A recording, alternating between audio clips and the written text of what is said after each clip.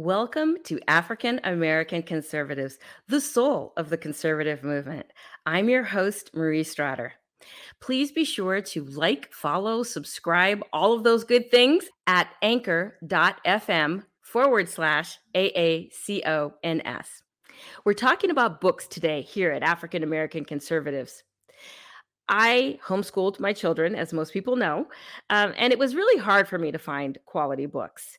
So I never thought here in 2022 we would be on the precipice that we are currently finding ourselves, where parents are standing up for quality literature in schools, where we are seeing parents labeled as domestic terrorists just for going to school board meetings and saying we don't want our kids exposed to pornography in books. And if you see some of the books that are out there, when my daughter was, I think she was in sixth grade, maybe seventh grade, I looked at the book lists for seventh graders, and there was a book that was listed on that list for seventh graders about a high schooler.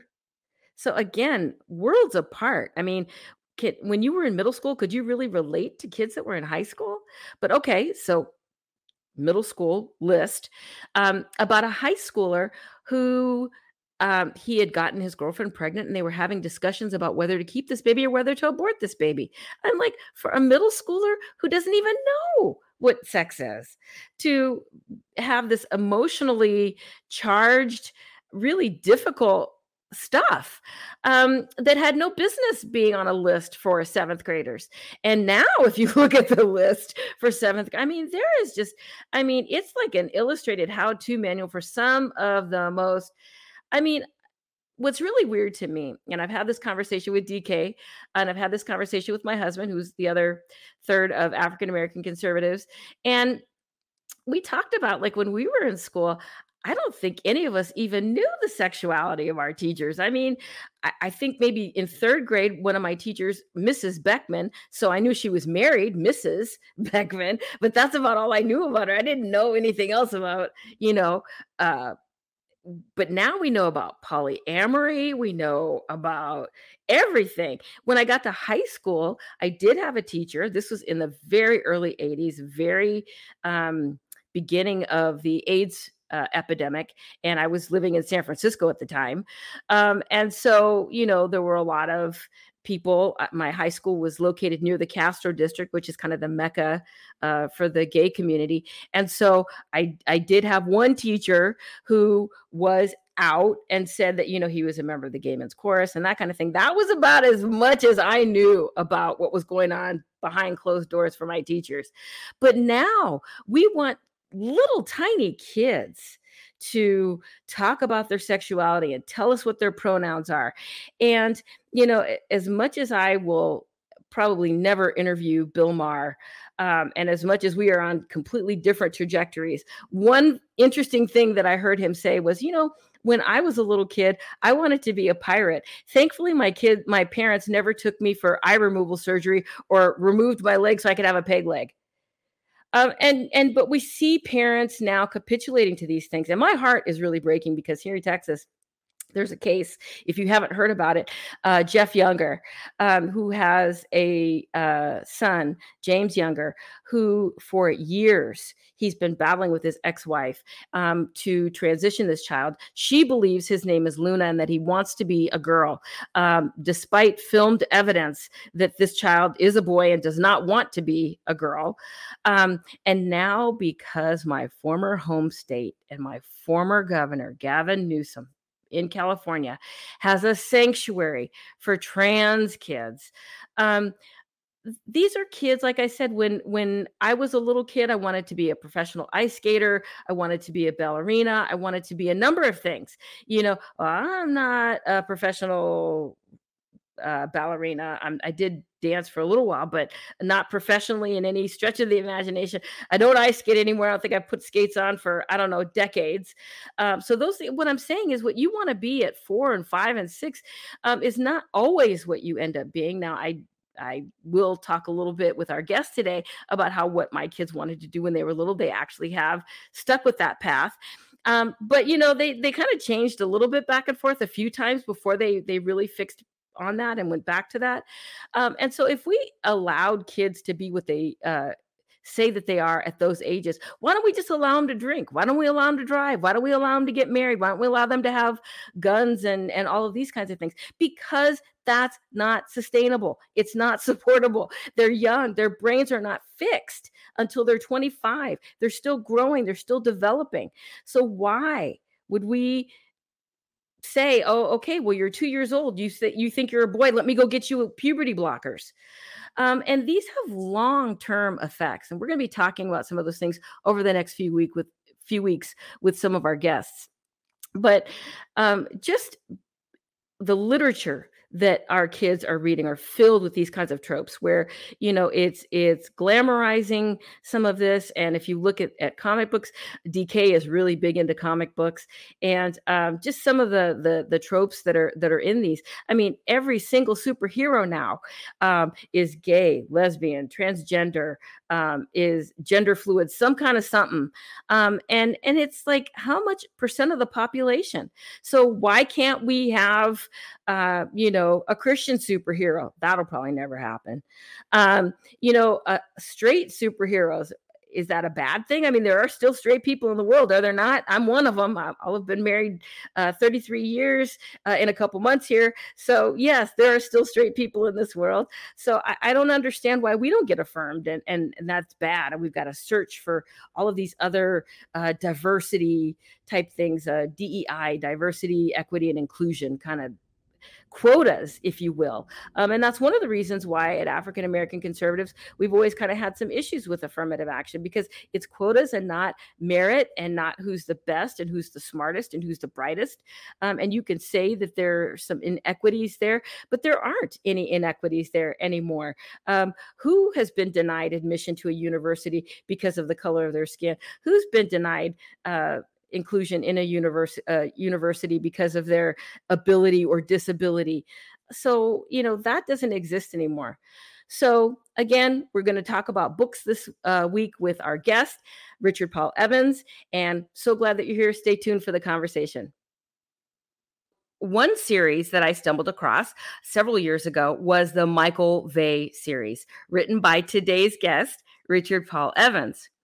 He joined us here on the show exactly 9 years ago this month, when my kids were 15, 12, and 9, after the publication of Book 3, Battle of the Ampere. He is one of the most engaging authors on social media. And when he announced on his Facebook page last year that there would be Michael Vey 8, I was over the moon. So the AACONS podcast was still on hiatus. So I had no expectations that I would be able to interview him again. But now with our podcast reboot, not to be confused with a Taylor Ridley reboot. See what I did there, maniacs? We now can say that we have Richard Paul Evans here with us today to talk about Michael Vey 8, The Parasite. And we're going to take a peek at the trailer right now. Hey, it's me, Michael Vey. Man, I hope you haven't forgotten me. There's a lot of things I'd like to forget. 3 weeks ago, I was sitting in my college business class, bored. Now I'm back in the jungle fighting for my life. Didn't see that coming. I thought once we took care of Hatch and the Elgin, all our problems were over. But now Jack is missing and someone kidnapped Tara and Abby. I want to show you something. We saw this video. Yo, do you see that? Do you not see that right there? Oh my God. It looks like that kid was moving faster than sound. When we took out the Elgin, there were other things using the Elgin, living inside of it like a parasite. I'm starting to think that There might be worse things than Dr. Hatch.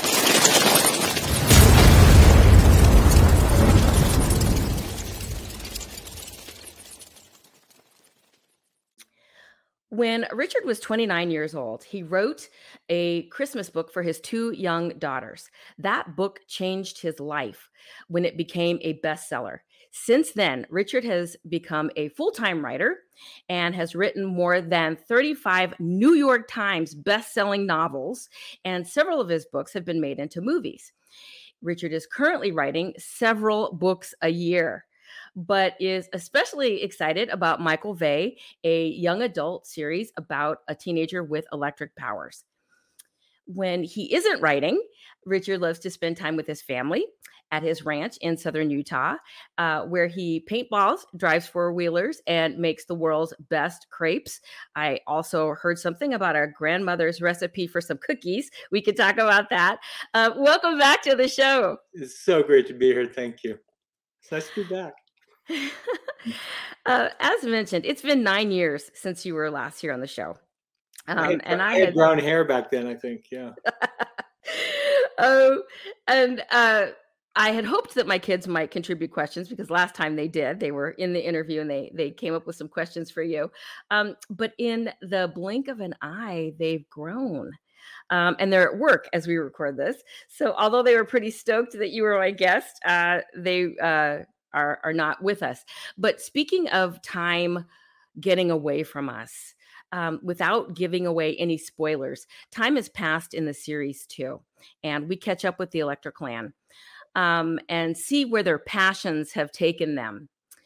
As I'm seeing with my kids, my oldest at the time wanted to be a video game designer. And at the age of 20, he got his Bachelor of Science degree. And voila, he is a game designer with an educational software company. My daughter wanted to be a veterinarian. She just finished her certification as a veterinary assistant. She is working today at the clinic.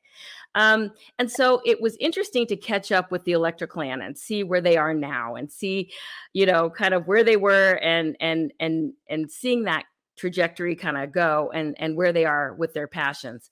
So that's a long setup for a question, but one of the things that I noticed in this particular book was more devoted to the parents than we had seen in previous books, maybe book 7, but more of all of the parents together. And it seems to me that one of the emergent themes was that struggle that we as parents go through in transitioning, letting go as they become older and make some of their own decisions as fully functioning adults. As a father and grandfather who recently celebrated a milestone birthday and has a successful daughter in her own right, Jenna, with her own series, and we'll get to that also. Am I just being sentimental or is that a bit intentional? Well, it's actually more pragmatic in the sense of it's a normal life. And so it's almost like when you see like child stars, they kind of peak too early and they lose that kind of familial world they're in. So they're coming back from all these adventures, and now they're back in the real world. So Michael's living with his parents, going to college, and trying to catch up on all the things he left behind when he started out with the Electric Clan. And so one of the things that has always been a big part of the book is family. I remember a teacher with the first book, Michael Vey. She said something. She was one of the first readers. We did these test readers, and that's when we knew the book had just gone off the charts. She had the best participation in 18 years of teaching. And she said, the strangest thing about this book is he loves his mother. And I go, why is that strange? It's like, no one ever says they love their mother. There's always a disconnect. It's like, no, Michael loves his mother, and it's a healthy relationship. And they're just in a very unhealthy world. So the parents do come back in. Of course, for readers people who are new to the series and haven't read, we won't give any spoilers. And so there's a reason that some of the parents aren't involved early on. I started out our last interview asking you about the absolute dearth of quality young adult books and the absolute filth that's making its way into books for our children. It's only gotten worse since then. Parents are actually being labeled domestic terrorists for challenging this material at school board meetings. What is the solution in your view? Wow. I think the solution on one level is success. I mean, I'm seeing censorship in publishing I've never seen before. I've been doing this for almost 30 years, and people are literally coming out and say you can't write things. Like I wrote a children's book that is coming out next year. I took it to my publisher, and it's called "My Son Lives in a Tree." And I was told that they rejected the book. And now, bear in mind, I've sold 35 million copies of my books, and it's like they rejected one of my books, and they said it was racist. I said, "How in the world is this racist? It's about my son. It's about a very personal experience that I had put into a fun book. It was when my son was in the hospital, and I was talking about a father missing his son, and they said, well, you can't talk about children and monkeys because it's offensive to the Black community." And I said, don't even try to explain it. That's the most racist thing I've ever heard. And I was talking to a Black friend of mine, and I said, am I crazy? I mean, it's like, am I off somewhere? And she goes, who said that? And she said, were they white or Black? I said, white. She goes, yeah, go figure. Because that's, they're telling us what's correct and what's not, and we're sick of it. So, I mean, I don't know how you respond to that. It's a very sweet story to share it with you. But when the radio show host Glenn Beck heard me, I said, let me tell you this story. And I gave it. He actually started to cry. And that's people's response, because it was when my son was in the hospital. I wrote this beautiful poem for him. And I said, my publisher won't take it because they say it's racist. And he didn't, I didn't have to say it. They won't take it. He said, let me guess, they think it's racist. And at that point he said, can I publish your book? And so we're just waiting for the right time to bring it out. But it's a really beautiful story about a parent's love for a child. And it's just gone crazy. That is so bizarre. I could tell you here from African American conservatives, that's not racist. I mean, I have seen some interesting things in books where it's written from a protagonist point of view who is Caucasian. And a lot of times they will mention the race of people who are not Caucasian. And that's a little puzzling to me sometimes when I see that. But monkeys? I mean, monkeys exist. Why? And monkeys actually play a role in this particular book. So, I mean, it's a cute story. It's about, I take to the zoo, and my son is mistaken as a monkey, and they lock him in a cage. And the father goes every day to see his son and hopes they'll let his son out. And so it's it's cute. How many of us call our kids monkeys? Your little monkey, Yeah.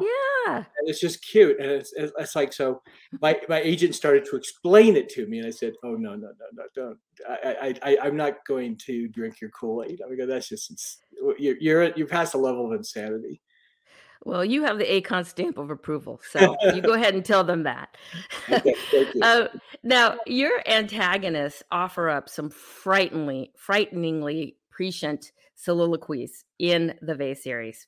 Well said. Patch in book 5, when he's talking to Quentin in Storm of Lightning, and in book 8, we're provided with some astute observances of world cultures. And I can't talk about the specific scene because that'll give some spoilers away, but you, I think, probably know who I'm talking about.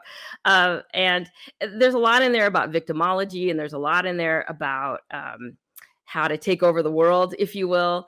And it all talks about, how we dummy down history and those kinds of things. And so these observations by your characters remind us how important it is to be a student of the world and to know our history. Do you agree? Absolutely.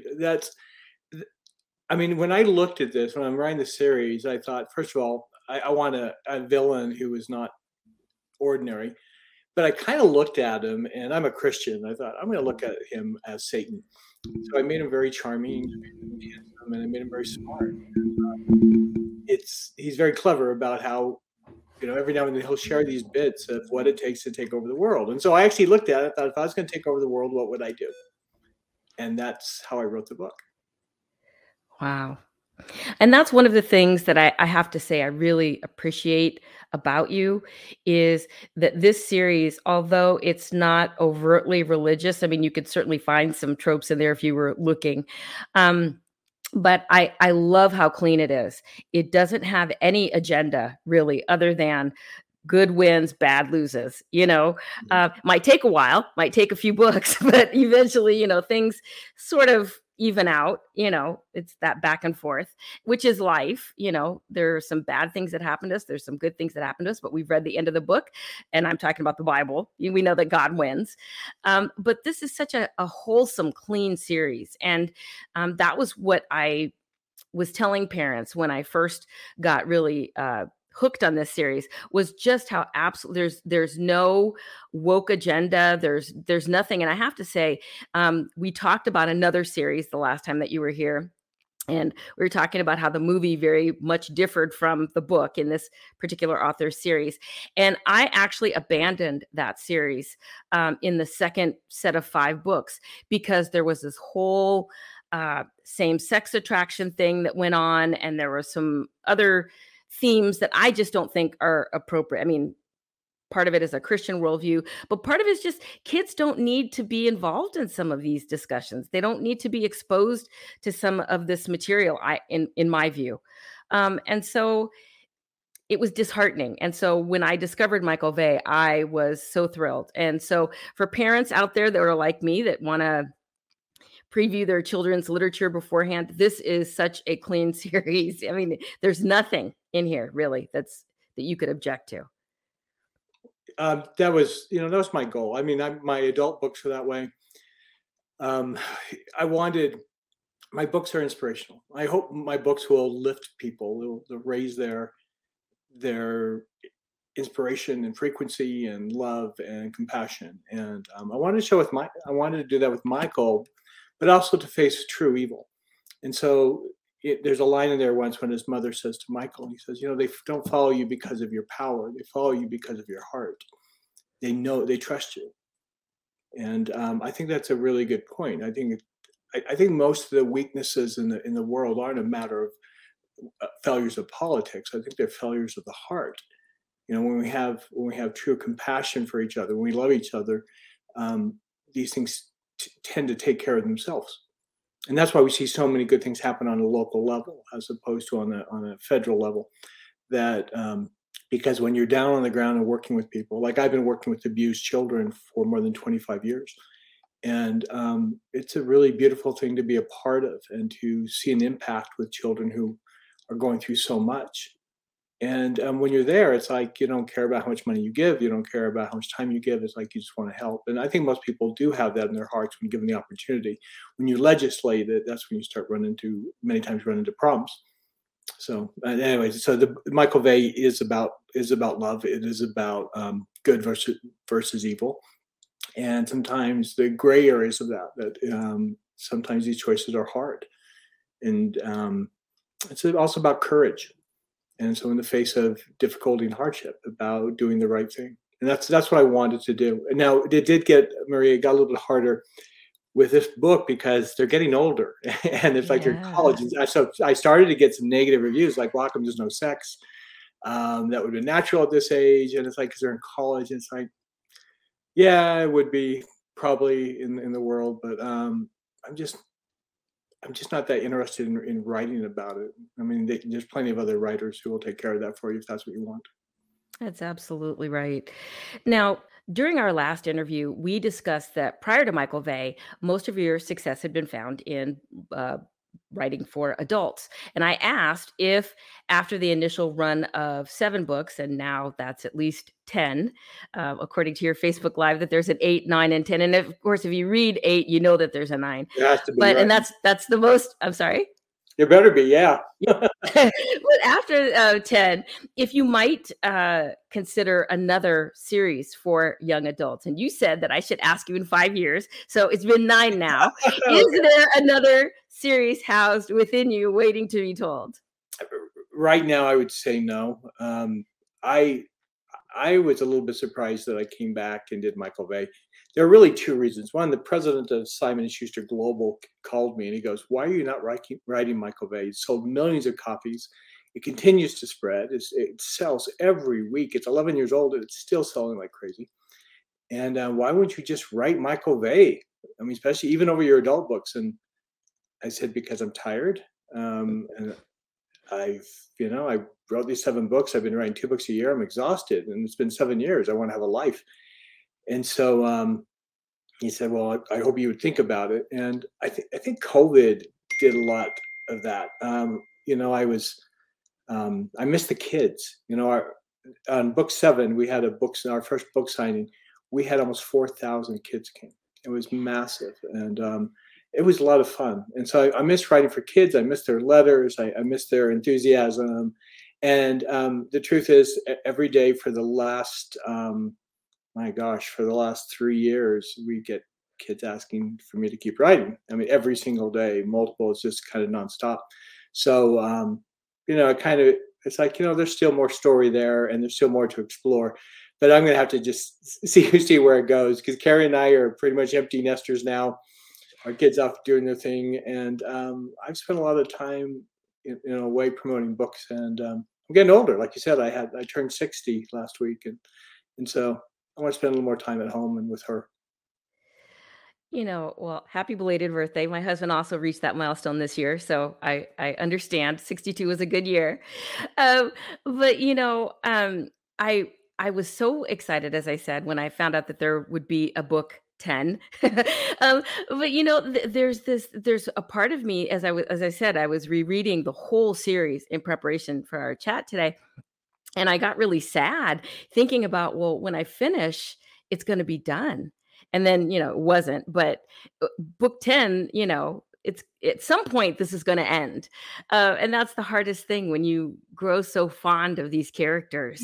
It was really great to catch up with them again and see what they're doing. Just like, I said, there's a parallel between my kids. I feel so close to them because I feel like I watched them grow up. But, at some point, we're going to see that end. So that's going to be hard. I've got to brace myself now.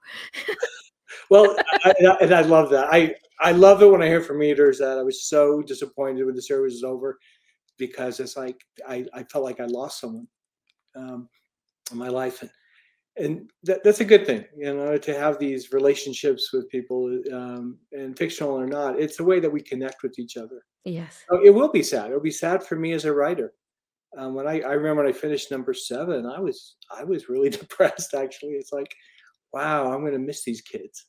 And as a writer, they live in my head, and hearing them talk to each other and joke with each other. And I know it sounds a little crazy, but it's like, I think you have to be a little bit crazy to be an author, to have a little bit of that going on. And so I was truly sad. And there are books I finished that at the end of, I'm just sad. It's like, well, it's done. Now let's share it with the world, and hopefully they feel the same connection.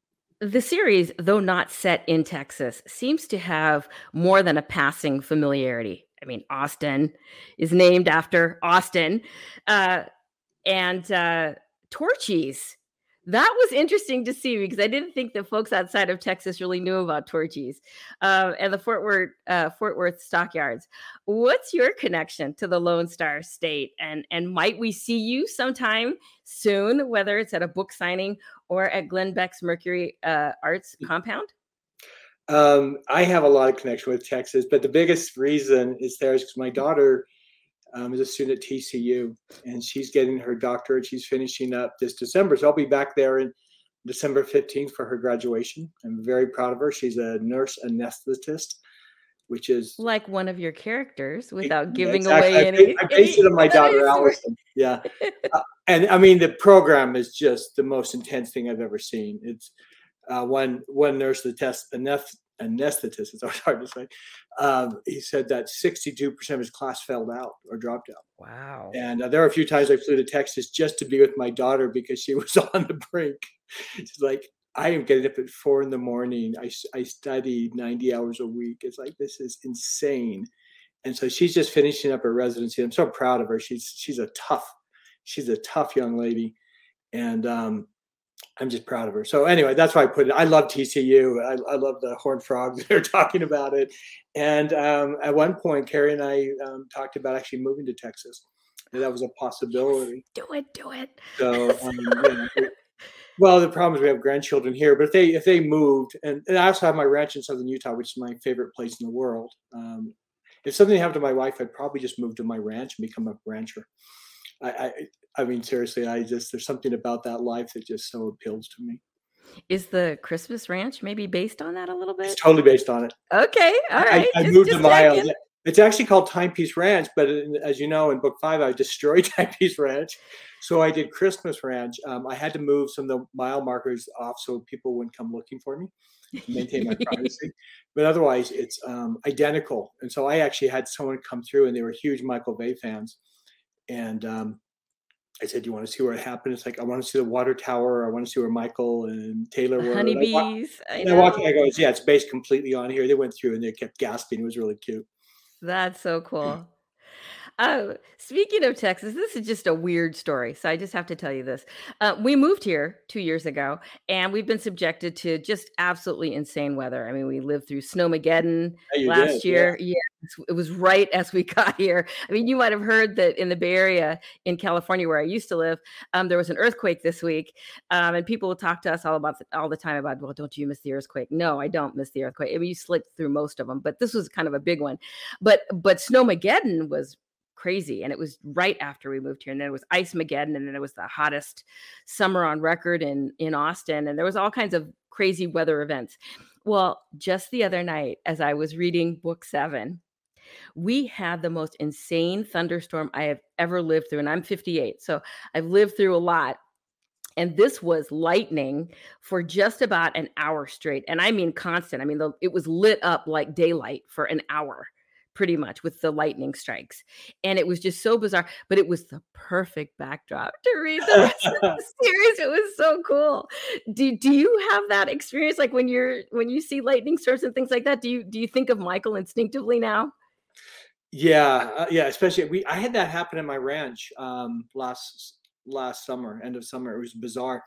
I you know those little sound machines that you play to kind of make you calm? I left it on, and it had the sound of rain and had an occasional lightning.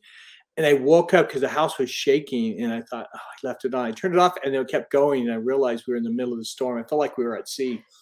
And I went outside, opened the door, and looked out there, and it was bright. I could just see the whole ranch. And I always it makes me nervous because it's like I don't want to be that story. It's like, okay, the guy who wrote about lightning gets electrocuted. Yeah.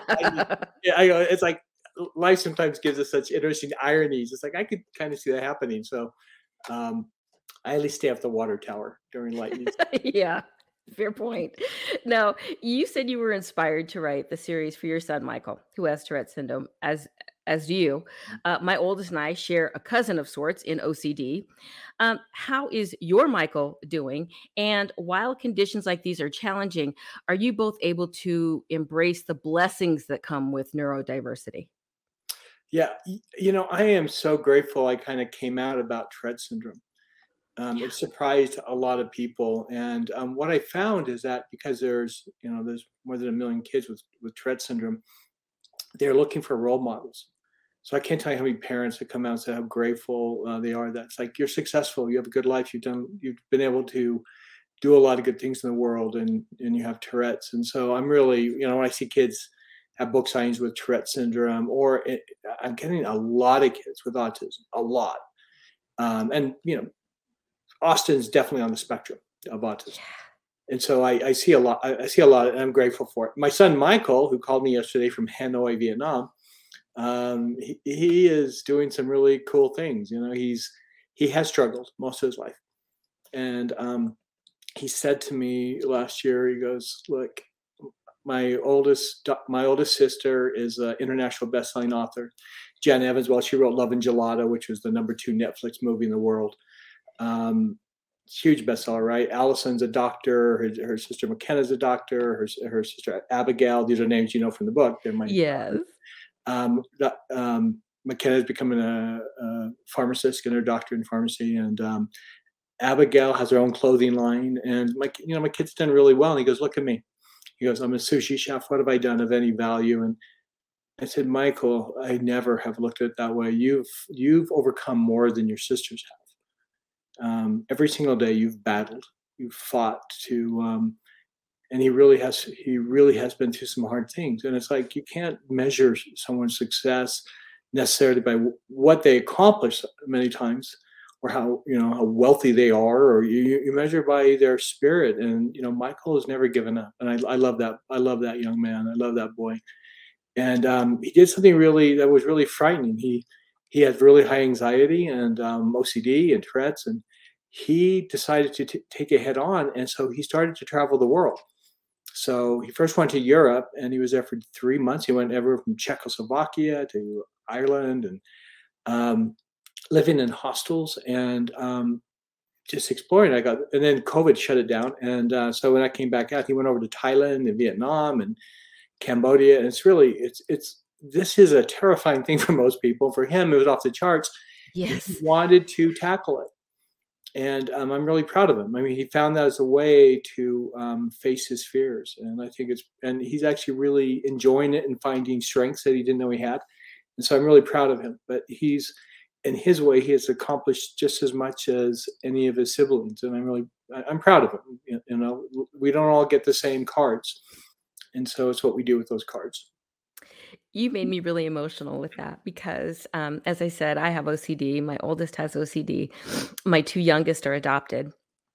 And we talked about that last time that you were on with the Christmas boxes. But my youngest has a cognitive delay and has struggled and has seen the successes of his older brother and his older sister, and has had some of those same kinds of struggles in terms of, where do I fit in? And, I don't do these other things. And I shared with him exactly what you told your Michael. And I said that it's easy when the playing field is level, but people don't see where you started to get to the starting line that everybody else starts at.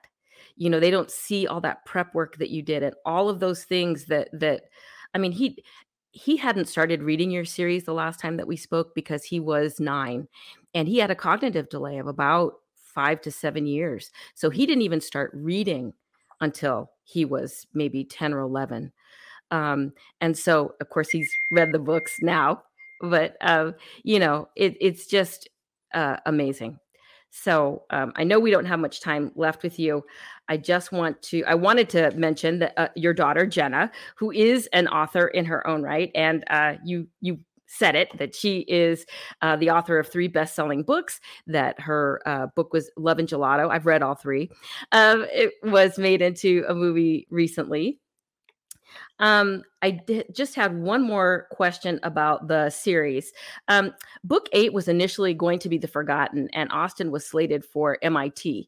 How do these changes come about in your writing process, and why?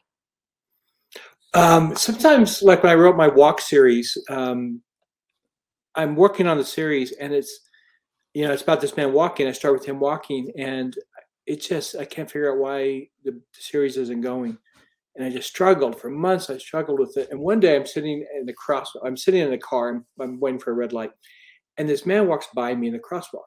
And he has a backpack and this kind of Australian hat. And all of a sudden, I didn't even notice him. I'm just in my own thoughts. And all of a sudden I looked over and I thought, looks just like my character. That could be my character, Alan Christopherson.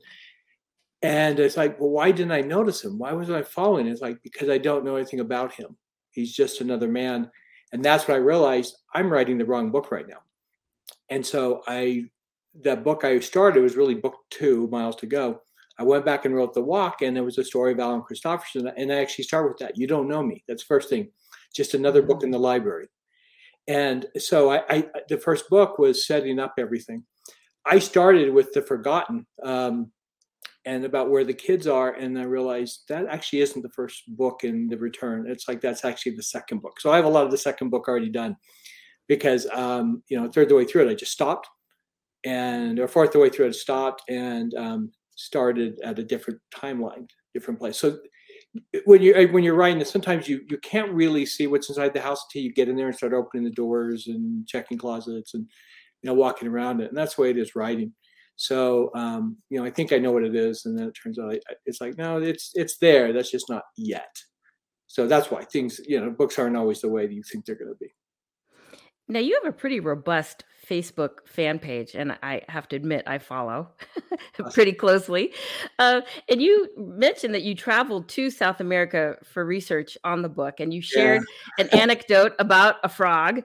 And I was the fan that asked you if it was going to end up in the book, and it's not in 8, but might we see it in 9 or No, 10? I don't know. I'd rather forget about it. I mean, it was midnight. We're in the jungle, and we are deep in the jungle. I mean, someone built this little hotel in the middle of the jungle. So you can see the water going to the Amazon. It's just like, I'm walking up there at midnight, and this big frog jumps on my head. I'm on a third story, and it's like, if you want to get freaked out at midnight, have something that big in the jungle jump on you. Like, what is this? So, yeah, I didn't. It was funny. I was locked away trying to meet this deadline I'd given myself, and so I'm locked away in a hotel room, and I realized I'm not feeling it. I need to go to the Amazon jungle. I need to put myself in there. And so I called my wife. I go, Carrie. She goes, "Are you coming home? Are you ready?" I go, "Nah, I just booked a flight to the Amazon jungle tomorrow." Did you go to the Amazon? I go, "Yeah, I have to." And I really didn't want to. It was kind of miserable, actually. I'd been there twice before, but I got what I needed. We went deep into Yes, you the did. Amazon, and I found exactly what we needed. Got the right pictures. It was tough traveling with COVID because Peru had more deaths per capita than anywhere else in the world, and so I was constantly getting tested before I got on a flight. I got my guide was really mixed up, sitting around for 16 hours with no food, and it was kind of not, it wasn't fun, but that's what I do, to make my books real. And so, like the zoo that is in book 8, that's a real place. Oh, wow. So I went in there, and it's like, okay, if I owned a zoo like this and I wanted to turn it into something, how would I do it? And so I'm really glad I went. Well, that's really cool. Hey, Marie, If oh, Go ahead. before we finish, can I tell you about my book that's coming out soon? Yes. Okay, That was this my next question. That was my lead in. So let me ask that. We'll edit that out and we'll okay, go ahead. um so if you're just joining us, our guest this segment has been Richard Paul Evans. Read this book. The author of the best-selling Michael Bay series. How can we continue to follow your work and what's next for you? Well, I'm really excited about a book I have coming out. For those who have followed me at all, my first book was called The Christmas Box. That's what started my career. It sold 8 million copies. For 5 weeks, it was the biggest book in the world. It was number one in the New York Times. It was on the list for almost 46 weeks, or yeah, almost a year. It was crazy. Um, but that was a long time ago. I was 30 years old when I wrote that. And so every now and then magic happens. I always work hard on my books, but this year something happened. I got really sick last year, and in December, in fact, I got pneumonia, and then as sick as I was, I caught COVID on top of that. I had a friend who had the same thing at the time, and he died. He was my age, and he passed away from the same thing. And we were starting to get worried. I mean, it was like going to the hospital. I was in bed 20 hours a day, and in the midst of this book starts coming to me, and I couldn't not write it. I'm laying in bed, can barely move, and I just start scribbling down this book. And it was about my childhood. And it was about a man I used to visit next door named Mr. Foster. Now, you would never let a young boy visit an old man next door. But it was also Mr. Foster is a black man. And it was about this beautiful relationship between this young man, this young boy and this wise older man. And when I started to get well again, I thought I'll go read what I wrote, see if it's any good. And I couldn't stop sobbing when I read it. It's like, this may be the best thing I've ever written. The book is called A Christmas Memory. I've already had a movie offer on it. I turned it down. I think it's going to be a very big book. It has the highest pre-orders of any of my book in history. It's already internally it's exploding. And the people who have read it have responded just like they did with The Christmas Box, which again went on to be the biggest book in the world for 5 weeks and sold millions of copies. So I'm really excited about it. I think it answers some really important questions. like I said, most of the big issues really are about failures of the heart that we face. And, how this wise old man nurtures and cares for this little boy in a very hard time of their life. And my wife, it's the one book my wife, when she read it, was really hard for her to read because she knew how much of it was true. Most of it was true. And you said, people have misconceptions. My publisher, he said, I thought you went to Harvard and were from a wealthy family. And I said, no, we were very poor. I slept on the floor for 2 years. I didn't have a bedroom. 8 children, and and I with Tourette syndrome, and a mother struggling with mental illness.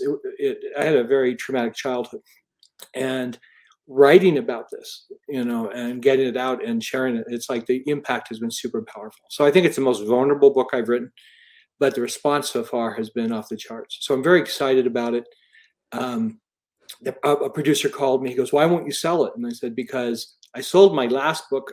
They made a TV movie out of it, and the president of Paramount wanted it. It could have been the biggest movie in the world, and instead it was this TV movie. It was the biggest TV movie of the year in America. But it's like I wanted something bigger." And I go, "I believe this book has a huge destiny." And he said, "Well, one of the things about it is the main character, besides the little boy, is a black man." He goes, "Right now, Hollywood's really looking, woke Hollywood. They're looking for strong roles for African Americans."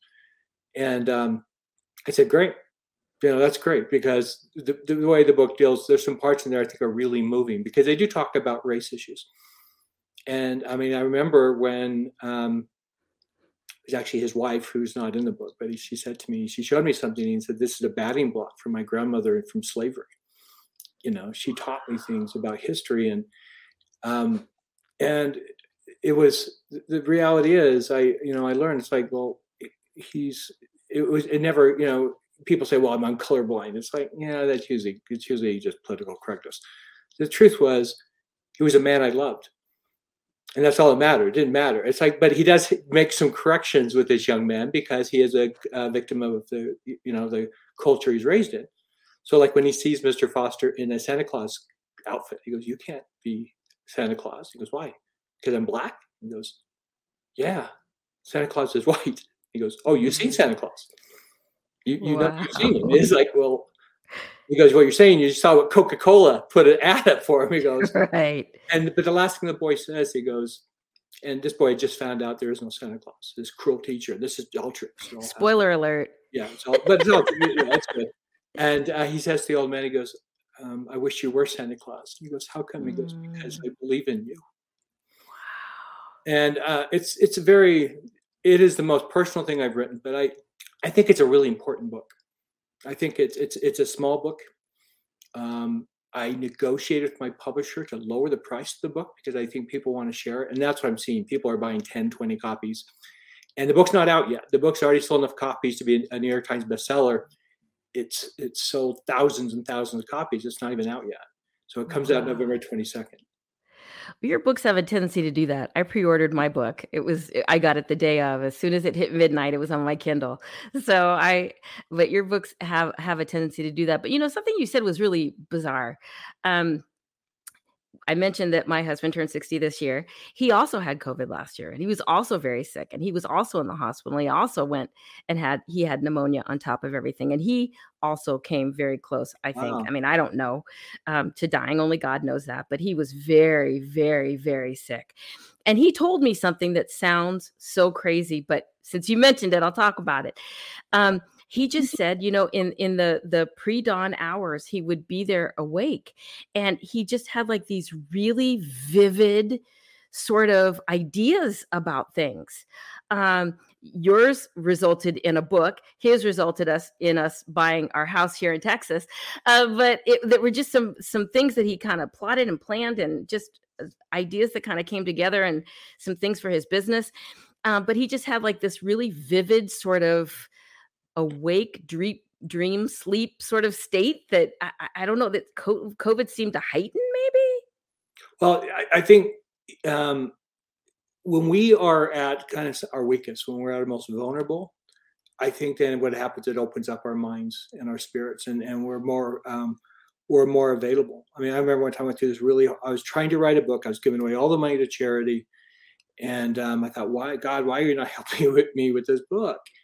And then I had a day that I couldn't believe. It was just getting slammed after one disaster after another. And finally, I was just broken. And at that point, this entire book came to me. I wrote it. It was a children's book. I wrote it in 45 minutes. The book went on to sell 500,000 copies. And I said, why did I have to wait to go through that? I said, you weren't listening. You were so caught up in the world that you weren't hearing what I was trying to tell you. And so I think that's the reality. When all of a sudden everything's stripped away and you're looking at survival and vulnerability, all of a sudden our eyes get really clear. And we see. And so I exactly what your husband went through, it sounds like we had the exact same path. I totally understand. And because so when I came back and looked at what I had written, I couldn't believe it. It's like, this may be the best writing. I've now written actually 44 bestsellers. Oh, wow. So, and I have my first feature film coming out this year as well, on Thanksgiving Day, starring Justin Hartley. And director Charles Shire. The Noel Diary it's my first feature film. I'm very excited about it. It's very good. I've seen it. And that's awesome. So things are going, God's blessings. We're doing extremely well. My charity, the Christmas Box House, has helped more than 135,000 children, and it's growing. And now we're looking at how we can spread this to help children, at-risk children nationwide. And it's a beautiful thing. I'm having so much fun. And, we're really blessed because I hated every day for the first 4 years. It almost bankrupted me. Carrie and I put all our money into it. It was miserable. We were fighting state, and regulations and everything. It's like we're trying to help children. We're just trying. Obviously, there's nothing in it for us other than doing good because it's bankrupting us. And now we're at this point where it's growing and it's doing good. And I'm seeing kids grown up who have been helped through the system. And it's a blessing. So I'm glad we persevered through those first awful years, but things are going well. Sometimes we have to really kind of sacrifice and suffer to do good. Again, if you're just joining us, our guest has been Richard Paul Evans, the author of the Michael Vey series, also a Christmas memory that's coming out. You'll have to come back and talk to us about that. And I hope we have a standing date with each of the books, 9 and 10. Seriously. Well, you're a good interview. You're a lot of fun. Well, thank you. Thank you. Again, it's been our pleasure to interview Richard Paul Evans. Thank you so much for being here today. My pleasure. Thank you. Have a good week. Okay, so you got to see me totally fangirl out, but seriously, it's one of my favorite series. Let's bring DK in and see what he has to say about it. Come on in, DK. Hello. Hey. So you're a bit of a fan, huh? A little bit, just a little bit. Well, I was, for those who don't know, because we've mentioned that DK and I actually are best friends in real life. And so one of the things that I was doing all through this series, particularly last night, because I had reread the whole series. And so I'm giving him updates. Okay, I'm at 33%. I'm at 68%. I'm at 98%. And then when I got to 98%, I realized, wait a minute. This isn't going to clear up in just 2%. There's no way. So there's a book 9. Woo! And then I went back over all the stuff that I had queued up to do research. I listened to the last interview that we did with Richard Paul Evans, and also the Facebook Live that he did, where he did actually, because I saw the one where he mentioned 8, but I didn't see the one where he had mentioned 9 and 10. But I had figured out that there was going to be a 9 because of 8. But to find out that there's a 10, I'm so excited. But that means 2 more years of my life because I have to wait till next October to see it. So anyway, what did you think of the interview? Sounded exciting. I mean, here's a great life story. I can't wait to read A Christmas Memory. It's funny that the lead character is Black, and as a Black American, African American who's a big fan of fiction, it's interesting to see a strong Black lead without it being a race swap. Instead of making Michael Vey himself Black, Evans created a strong Black character. I wish there was more of that. So a couple questions for you, though. Okay. What is it about Michael Vey that you found so appealing? Tell us about him and his conflict, his environment, and why you like him so much. I really liked it because, like I said, the dearth of children's literature. I mean, as a Christian mother, and even back then, there was a lot of garbage. I mean, I remember seeing on my daughter was reading at the college level, probably when she was in 5th or 6th grade. I don't know how soon she was reading at that level because they didn't start testing it until she was in 6th grade, 6th or 7th. So it was hard to find books that could challenge her in terms of vocabulary and those sorts of things, but that weren't so advanced in terms of emotional themes. You know what I mean? I mean, words for adults generally have adult themes. And so I didn't want her exposed to any of that, but I also wanted to give her, I mean, she would measure books by how thick they were, if it was a good book or not. It was like she would go and try to find the thickest book she could find in the library. So when I stumbled upon a good series, I mean, I was really excited about it. But Michael Vey, as Richard Paul Evans mentioned, loves his mother. At the first book, they have a very, very close relationship. And so, being the child of a single parent, who didn't always have the best relationship with her mother. There were times when I kind of did. And as I got older and understood a little bit more about life, I think we were able to work a lot of things out. But just that relationship between a mother and a child and the love that they have and kind of surviving against the world. But also the fact that he was neurodiverse. I mean, the fact that he had Tourette's. And I believe it mentioned that he also had ADHD. Or I know Richard Paul Evans has that set of neurodiversity, and his son, I know he mentioned, also has OCD as well as the Tourette syndrome. So seeing characters that have that most in our world would consider handicaps or disabilities or disadvantages, seeing them turned into almost superpowers is so cool. And so to be able to find that kind of affirming series for my kids who were really struggling with some of these issues at that time. So that was another takeaway. So it was a really clean book series, really strong characters, really strong family values, but also embrace the whole idea of neurodiversity. And who is Michael Vey? Vey, without giving too much away. Without giving too much away. I mean, it's what you could see probably in a lot of the stuff online if you Google it. But he is the leader of the Electro Clan. The Electro Clan are 17 youths, and I'll just leave it at that. Wow. 17 youths that have electric powers. They were born in a hospital that had a mishap with one of the machines, and so it turns out that they have electric powers, and they're different powers. And so they go on a series of adventures all over the world. And so it was really interesting to talk to Richard Paul Evans to find out that the characters are named after his kids. I didn't know that. I knew about Michael, but I didn't know about Abby and McKenna. And so it was really cool to find out that they were named after characters, and to find out that his daughter, the one character, is patterned after his daughter because she does attend TCU and is a nurse anesthetist. And so it was interesting to see that.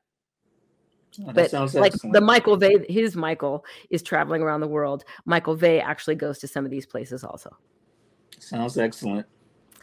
All right, so you hear it. That's another episode in the books for African American conservatives, the soul of the conservative movement. I'm Marie.